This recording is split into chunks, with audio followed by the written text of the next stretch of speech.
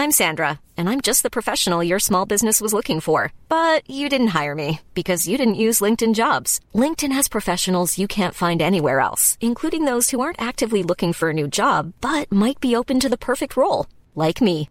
In a given month, over 70% of LinkedIn users don't visit other leading job sites. So if you're not looking on LinkedIn, you'll miss out on great candidates like Sandra. Start hiring professionals like a professional. Post your free job on linkedin.com/spoken today.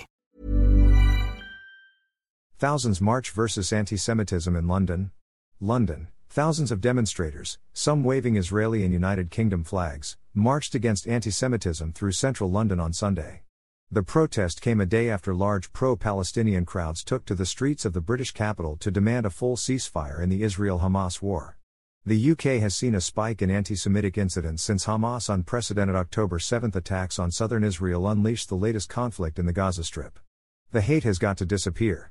You can't have hate on either side, 69-year-old retiree Michael Jennings told Agence France-Presse, AFP, as the march began outside the Royal Courts of Justice. Demonstrators, who were joined by ex-Prime Minister Boris Johnson, held posters that read "Zero Tolerance for Anti-Semitism" as they walked to Parliament. They also displayed photographs of Israelis and foreigners kidnapped by Hamas militants. "We're here to support Israel.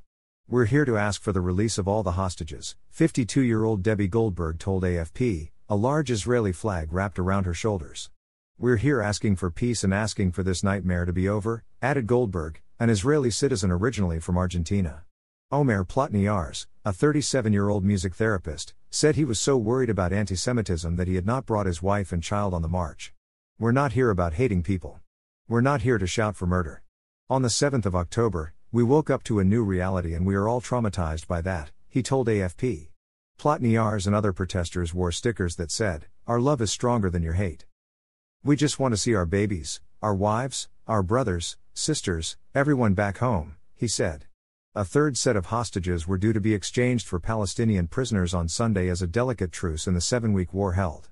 In the deadliest attack in Israel's history, Hamas gunmen snatched about 240 people and killed about 1,200 Israelis and foreigners, Israeli authorities said. In response, Israel launched an air, artillery and naval bombardment alongside a ground offensive to destroy Hamas, killing nearly 15,000 people, mostly civilians and including thousands of children, the Hamas government in Gaza. During Sunday's march, organized by Campaign Against Antisemitism, police arrested far-right agitator Tommy Robinson, who had been told to stay clear of the demonstration. Jewish charity the Community Security Trust, CST, has said it recorded in the 40 days from the initial Hamas attack to November 15, at least 1,324 anti-Semitic incidents across Britain. That was the highest ever total over a 40-day period since it began logging incidents in 1984, and compares with 217 reported in the same period in 2022. Acast powers the world's best podcasts. Here's a show that we recommend. The Real Housewives is a guilty pleasure for most, but if you're looking to not feel guilty about that pleasure, tune in to Everything Iconic with me, Danny Pellegrino, where I break down all the messy moments and behind-the-scenes antics of Bravo's popular franchise. And on Everything Iconic, I also interview celebrity guests like Kelly Ripa, Keke Palmer, Drew Barrymore, Cameron Diaz, and more about their guilty pleasures, their past work, and so much more. So if you're pop culture obsessed and find yourself watching way too much reality TV like me, tune into Everything Iconic with Danny Pellegrino, wherever you listen to podcasts.